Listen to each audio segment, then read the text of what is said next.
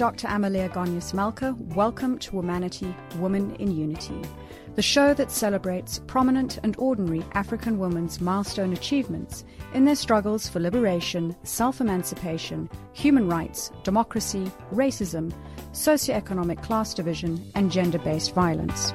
Joining us today in our Johannesburg studio is a familiar face, General Riah Phiyega, who was the former National Commissioner of the South African Police Services and the first and only woman thus far to have held this position.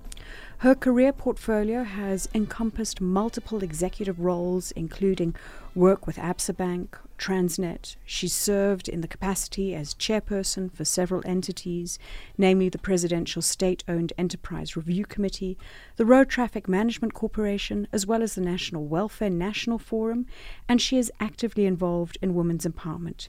She's a member of the International Women's Forum of South Africa and currently serves as CEO of Safe South Africa Foundation. Welcome to the show. Good morning, my dear sister, Dr. Amalia, and thank you so much for hosting me, and greetings to all the listeners. It's so good to see you, and I think it's been 5 years since you were last on the program. Time flies, isn't it? Absolutely. You know, when I replayed the podcast of the interview that we had, and I looked at the picture, and I was still looking younger and a little bit slimmer. Now I see, the little bit more tires around my waist, and I'm clamoring for that beautiful figure that I had then. But it was a beautiful show, and congratulations on keeping the fires burning and getting women talking. Thank you so much. Having worked in the police and security sector, you've witnessed firsthand the pervasiveness of crime in South Africa and the factors that contribute to criminality.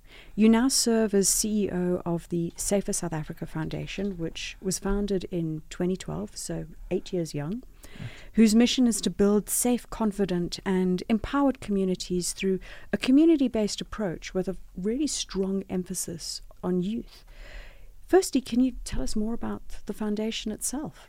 Okay.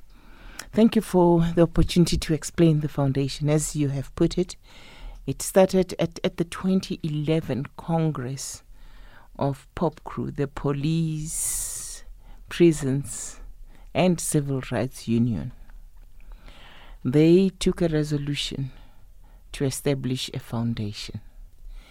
And it was informed by the fact that as a union, they are serving their members in the police service, their members in the traffic departments, their members in the prisons. But the civil rights part of it is about communities. And they needed a vehicle that will bring that to life. Civil rights, communities being involved around their sector, the area that they were involved. And they needed to, the resolution was aimed at mobilizing communities. And if we consider their sector, they are entrenched in communities across the country. Completely. And basically the primary tenet is that safety begins in the community, not just in the area where the police are and everything. And if I can quickly say, if you take the continuum of crime and its management, and you start saying there is a proactive side and a reactive side.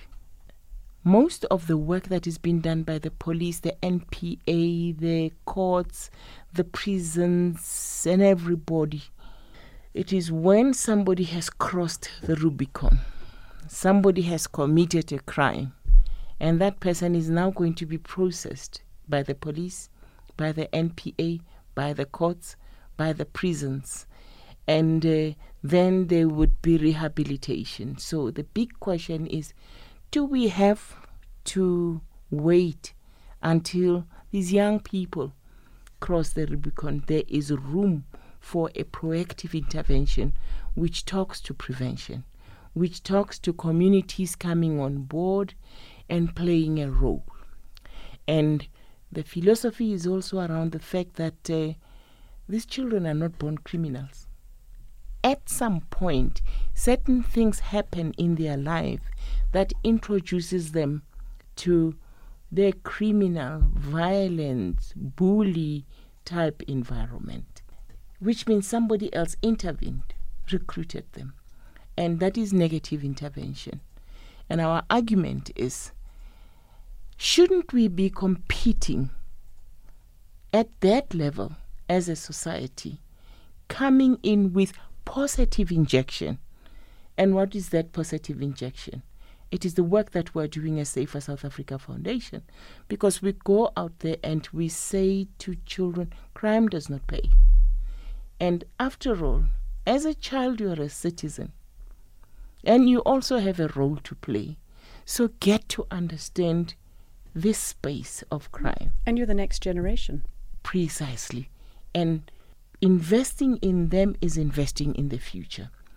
So by bringing them into the program that we are running, the community and justice program that we give to schools, we bring the very security cluster people, the police, the traffic, the NPA officials, the magistrates, the prisons authorities, Human Rights Commission, the banks have joined in. But it sounds like it's the entire criminal justice stakeholder value chain. Absolutely. We create a platform and they come, and the children have an opportunity to now interact with the police. Through that session, they're able to know that, oh, it's not just about them arresting people. I can work with them. I can assist them. When the traffic officers come, they realize that it's not just about giving tickets. It's about road safety. It's about bylaw enforcement. And I can work with them, and I can be an ambassador of the space in which they're playing. The NPA people would come and say, in this value chain, don't just see us there. This is what we are doing. Help us preserve the crime scene. Become the witness. Inform us, because you're a responsible citizen too. You can help us to fight crime. And then they have an opportunity of meeting the magistrate to understand how a court functions. We, even on a completely different day, take them to court, to spend a day in court, to experience how a court functions. And the courts are very kind in most instances. They bring juvenile cases there. Then they're able to see that that's not the space I want to be in. I have choices, and I can make better choices with my life. So I would imagine, apart from seeing, let's say, the view of the proactive and the reactive perspectives, but they're also having an opportunity of potentially seeing careers. Completely. It's also another output that we get there, because suddenly they realize that in the police, by the way, it's not just cops that are in, there are lawyers, there are doctors, there are nurses, there are psychologists, there are teachers. So it's a whole, there are forensic scientists. So they are able to see that, there's so much that I can do. There are accountants in the intelligence environment and all those things. So it's a whole career expose. And it's got massive longitudinal benefits, because we're investing, as you were saying earlier on, in the future. But this program is certainly going to have demand, listening to everything that you're saying, from seeing the successes and being able to keep making those interventions so that kids choose the right path. Very important. We want to participate in fighting for safety in our communities. But the Safe South Africa Foundation and the work that you're doing through the foundation seem to have a tremendously positive impact in the long-term view of the country. One of the things, though, that I feel it's important to raise, and particularly given your experience and the work that you're doing, is we had a conversation last week with the chairperson of the Portfolio Committee on Public Works and Infrastructure, and the topic of the safety of women kept coming up, whether it was in the workplace, whether it was in the home environment, whether it was public transport. The safety of women was and is a real concern.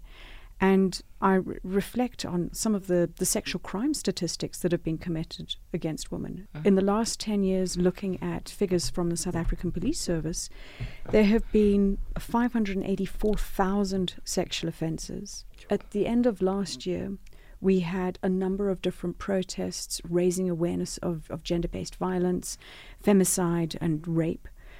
And whilst these campaigns are really important from an awareness point of view, they've got to lead to some kind of action, because the reality is that we all know about this, but how are we going to stop it?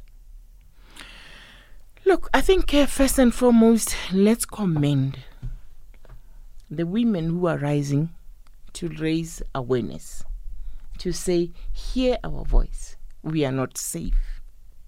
Hear our voice, there is too much, we are enduring too much violence. This gender-based violence is a pandemic. So that we must celebrate, that at least women are standing up, and it looks like there is some bit of listening that is emerging.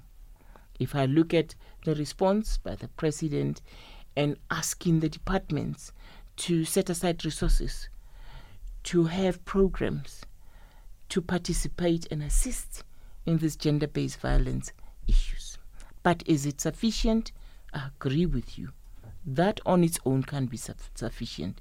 We need to start seeing very serious practical programs emerging. I mean, whether it is increasing the Tutuka centers, whether it is ensuring that there is much bolder responses from the social development department and social workers in rural areas and in areas where this is happening, it is a very serious problem. We spoke a lot about communities in the first sector of the show. What do you think about the role of communities? If we're seeing this as interventions in criminal elements as a proactive point of view, do you think that that's in part a solution to almost reprogram and rewire people's thinking? Very, very important. I was going to come to that to say, again, I take all these issues that we're talking about as being largely reactive.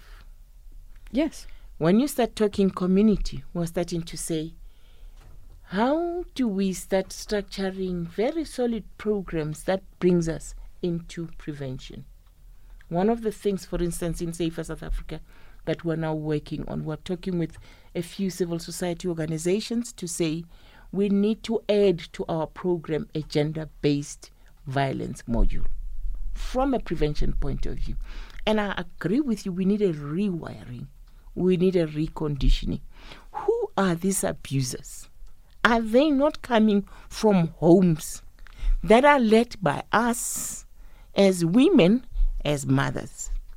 Is it an indictment on us to say, what is it that we are teaching our children? And I'm now being just woman specific.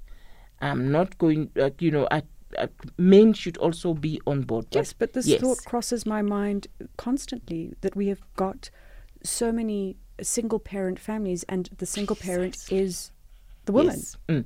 And the husband I have that abuses me was nurtured and brought up from a family. Are we failing our children as families? And I think also in the prevention arena, I'm saying first, let's talk the family.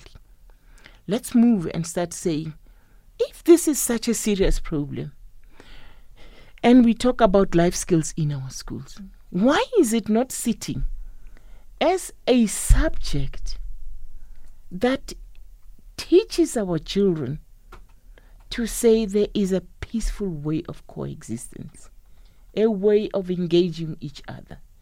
Because we're sitting here also with,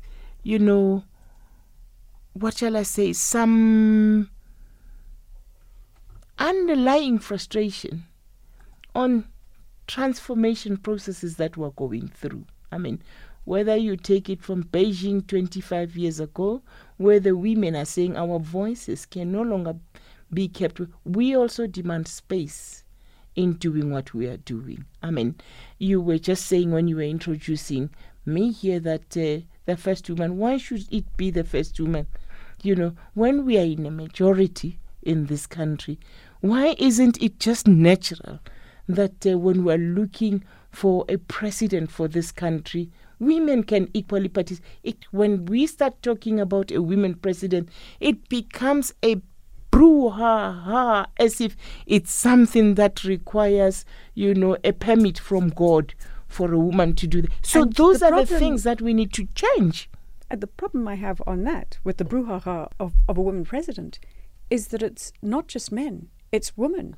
That's the point. And that's why you are saying the rewiring.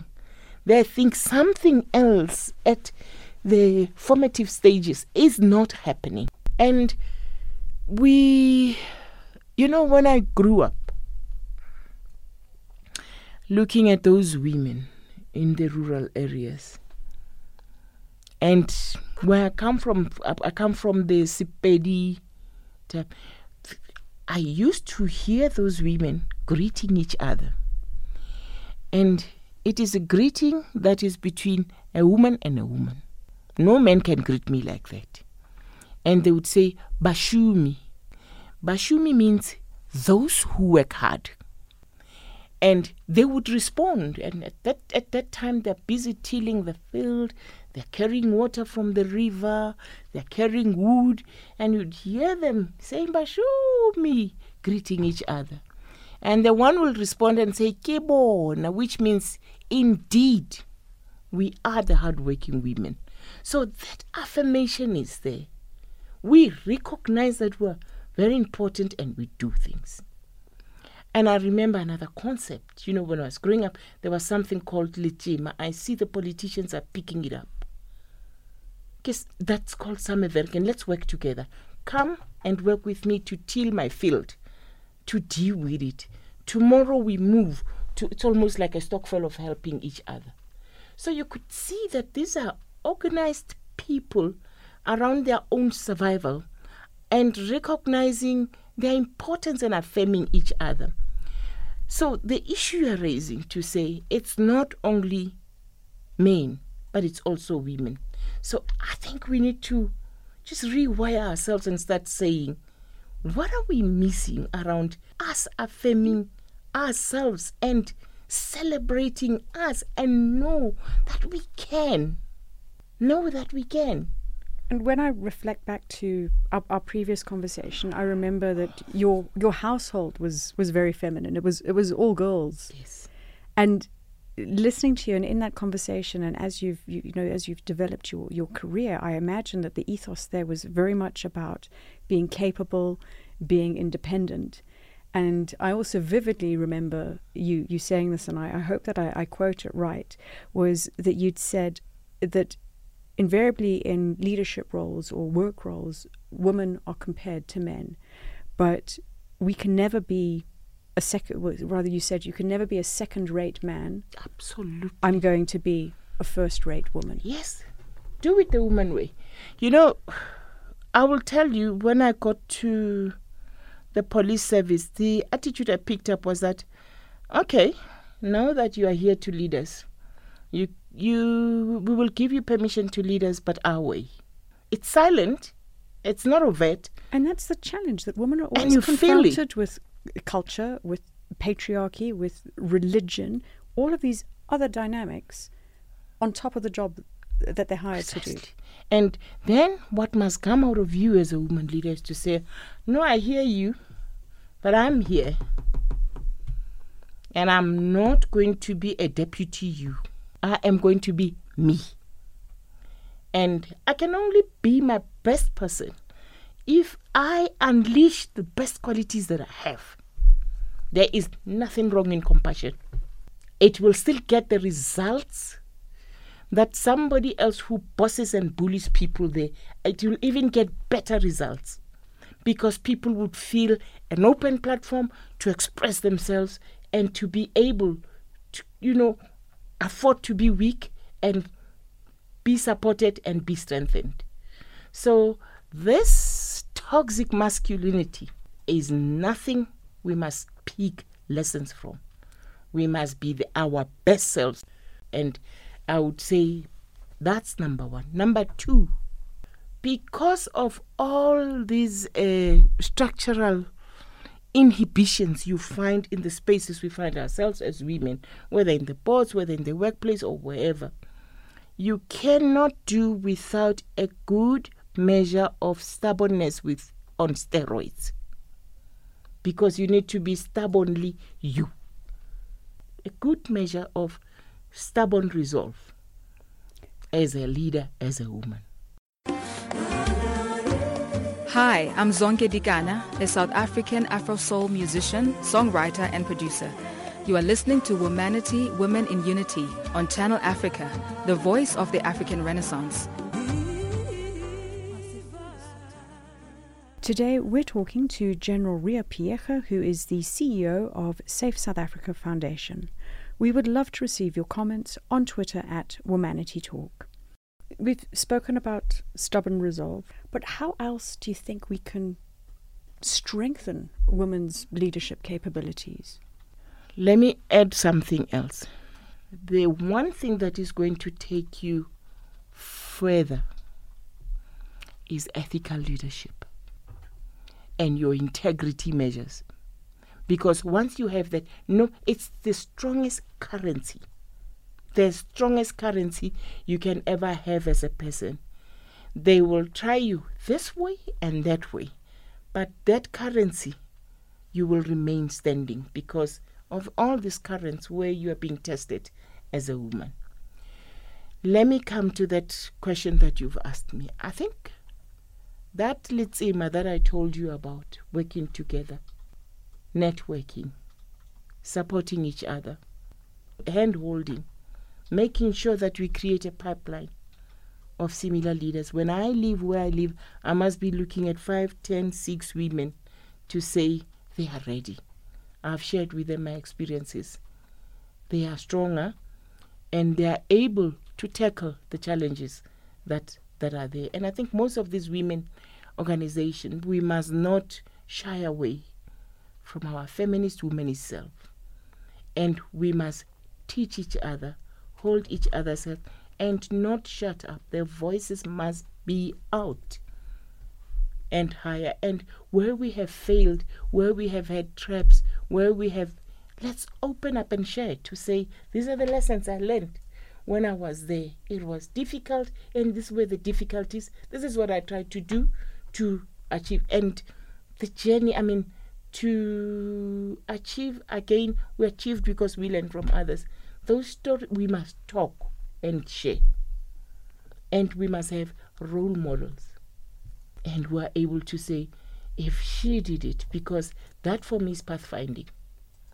And we're saying, and for me, pathfinding says, I may have gone to the police and had my own challenges, but what I know is that the young little girl who saw me, who knew about me, knows that it is possible to be that.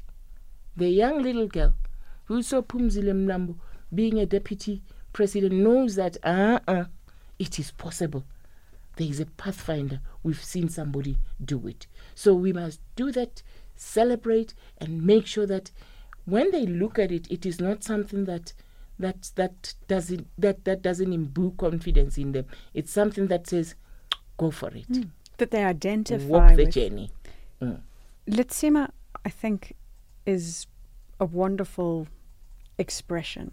And if I look towards government for the moment, we're on parity in terms of the percentage of, we're 50-50 in cabinet. So government seems to have got it right. But when I look towards the private sector, it's a completely different scenario. It's chalk and cheese.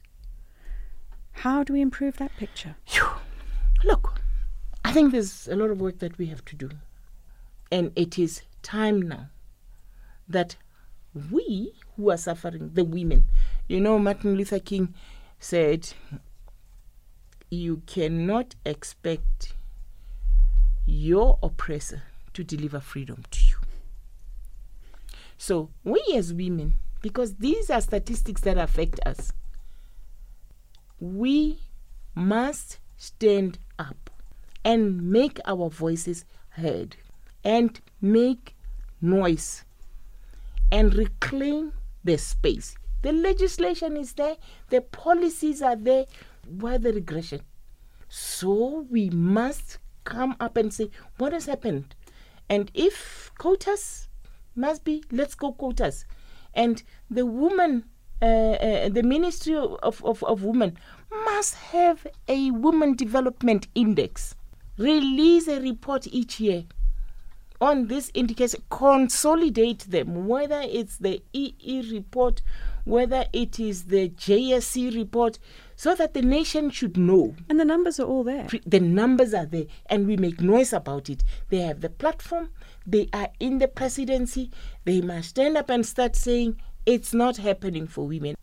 So I think we must start being very serious and monitoring, tracking, evaluation, and start looking also at consequences to say if you are not doing it, what are the consequences? So all of them, whether it's school principals, whether it's management of hospitals, whether it's universities, whether it's the police service, whether it is the JSE, we must actively and consciously manage and track women inclusion. It seems to be a constant battle. And if you don't have the representation, you don't have the role modeling, you don't have the pathfinders for the path followers to come in behind them. But it's something that requires constant attention. Hi, this is Lyra, South African Afro Soul singer and songwriter. You're listening to Womanity, Women in Unity, presented by Dr. Amelia Malka on Channel Africa, the voice of the African Renaissance, a program that celebrates prominent and ordinary African women's milestone achievements in their struggle for liberation, self-emancipation, human rights, and democracy. Today, we're talking to General Ria Piecha, who is the CEO of Safe South Africa Foundation. We would love to receive your comments on Twitter at WomanityTalk. I know that one of the other areas that you're part of is you're a member of the South African chapter on the International Women's Forum, which aims to advance women's leadership across their careers, cultures, and continents. There was recently a session with the president. Can you share any of the highlights from that conversation? I think as the IWFSA, that meeting was important to us, just to be allowed to sit around the table with the president and some of his very important ministers. The Minister of Women and Disabilities was there. The Minister of Social Development was there. And that for us was very important because we are offering to the president that you don't have to, with your cabinet, to run this journey alone. We're offering ourselves as women to bring to the table intellectual inputs, to bring to the table our hands, our feet, and our ideas to help all other role players that are sitting around the table of making a difference to the issues of women. So we were offering ourselves to say, as a voice of women in this country, we want to join other voices, and we are volunteering. We are declaring that we are there. We want to be with you as you embark upon the process of developing women leadership in this country.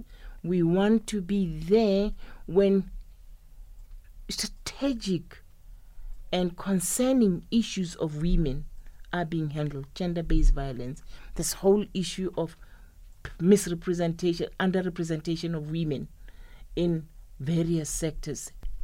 But this forum is a group of South Africa's top women. It's not your average, ordinary level benchmark. These are the women who are sitting at the top of their game in their respective fields. Precisely. And this is why we were saying, we had people like Maria Ramos there talking about the economy. We had people like Dr. Judy Dlamini talking about gender-based violence and some of the type of initiatives. We had people like Maruna from who was the CFO at PPC. We were saying to the president, can we talk about this job creation and all that? It's not a male conversation. It is equally our conversation. We have inputs to make. And we are willing to be there to be counted. So we are an organized and structured formation, and there are other organized and structured formations of women. We want to be around the table, not as second-hand reference, but as first-hand reference. Engage us. We have contributions to make. And outside of this initiative, I know that the IWFSA also has a vision of being able to groom the next generation of female leaders. Can you share with us a little bit of that? That's a big thing for us, because leadership is one of the strategic pillars that are sitting in the strategy of IWFSA, to look at supporting the current leadership, enriching that, but at the same time, a very important focus for us in the strategy is building a pipeline of future leadership, because those women collectively have massive experience in tilling this journey of women leadership. So we trying to leverage that experience and making sure that we can enrich the pipeline of young women who are now taking the baton from us. So investing back into precisely into the next generation of female leaders. In Sepedi there's an idiom they say, and I'll explain it. They say rutang bana di taula le siena jobadimo di taula. Remember, in those olden days we had traditional healers, and they used bones to diagnose what was wrong with you. So that idiom says that science is not written. So the best thing for you as a traditional healer, teach it to your children, so that when you die, you don't leave with the wisdom. So that's precisely that pipeline, to say we have been there as pathfinders, most of us in that group. So share the experiences, and they can improve on them. They can learn from them. And we can say to ourselves when we depart that the baton that we gave to strong hands and women who are strong-footed, who are able to take the cause forward. Talking about sharing learnings, we're coming towards the end of the program now. What would you say has been the best lesson or lessons that you've learned in your career? Many lessons, but I think, let me put it this way. First and foremost, I just want to say I was lucky to be where I have been. And it wasn't of me.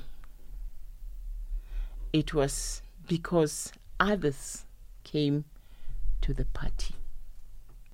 And I want to say that my father was the first feminist I met, male feminist I met. I don't think he had a choice. Because we were all girls. Exactly. The second male feminist that gave me support throughout my life. I've told you about my grandmother. I've told you about the women around that I met. But the husband I married, people keep on asking me, are you married? And I said, yes. And they say, how does this husband cope with you? And I say, he is my cheerleader. He is the second feminist I met. Because I saw a man who was not threatened by a woman who's developing.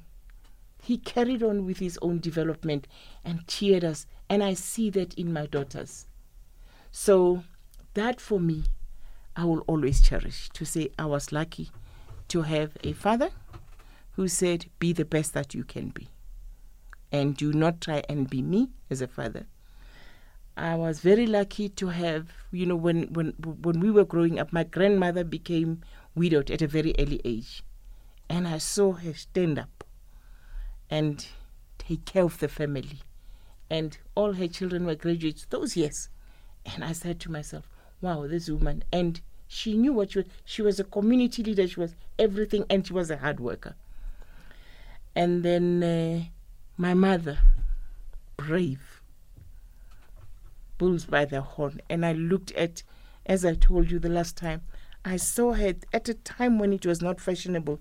She was already a principal of a high school. And she would share that the male teachers are giving her serious trouble. I remember her coming home one day saying, one of them said to her, she's very ugly. And I said, it's not about your ugliness, Ma. Are you comfortable with yourself? Don't even listen to him. Just go and be the principal and tell him what to do and demand from him. And that's the type of person she was. And just that resilience, the strength, the focus, keep on walking attitude has carried me through many, many difficult circumstances. I disallow anybody to define me. I define myself. You can say what you say. I hear the noise and I say that's noise. And I go in and I find me and I'm saying I'm on it. And I'm unapologetic. I'm a woman. I'm a feminist. I'm a womanist. And I care as much as he can. Being your true, authentic self. Absolutely. And lastly, as we close out the conversation today, could you share a few words of wisdom or inspiration that you'd like to impart to ladies that are listening to us on the continent? Let me shift to the work that I'm doing currently as I empty my hands. We deserve a safe, a secure, a peaceful space in whatever country you are. But I also want to say it's not going to be delivered like manna from heaven. Me and you as a woman have a fundamental role to play. Let's teach our children good values of love, caring, respect for each other, consent for each other. And by so doing, we will be imparting peace education to our children. And we'll be contributing massively towards reducing all these things that are making us uncomfortable in life. In schools, where we live, we meet crime. There is rape.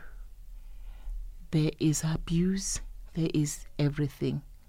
I do believe that we have some contribution to make. It's not us alone, but we have some significant contribution to make.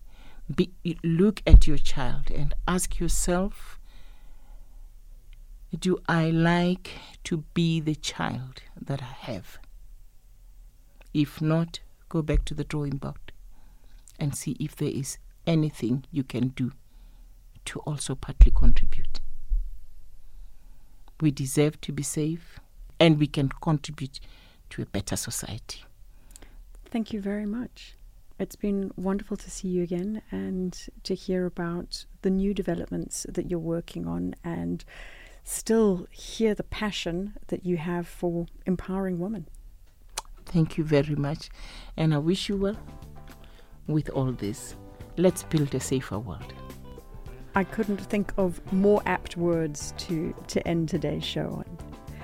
You have been listening to Womanity, Women in Unity on Channel Africa, The African Perspective. And we have been talking to General Ria Pierre, who is the CEO of the Safe South Africa Foundation.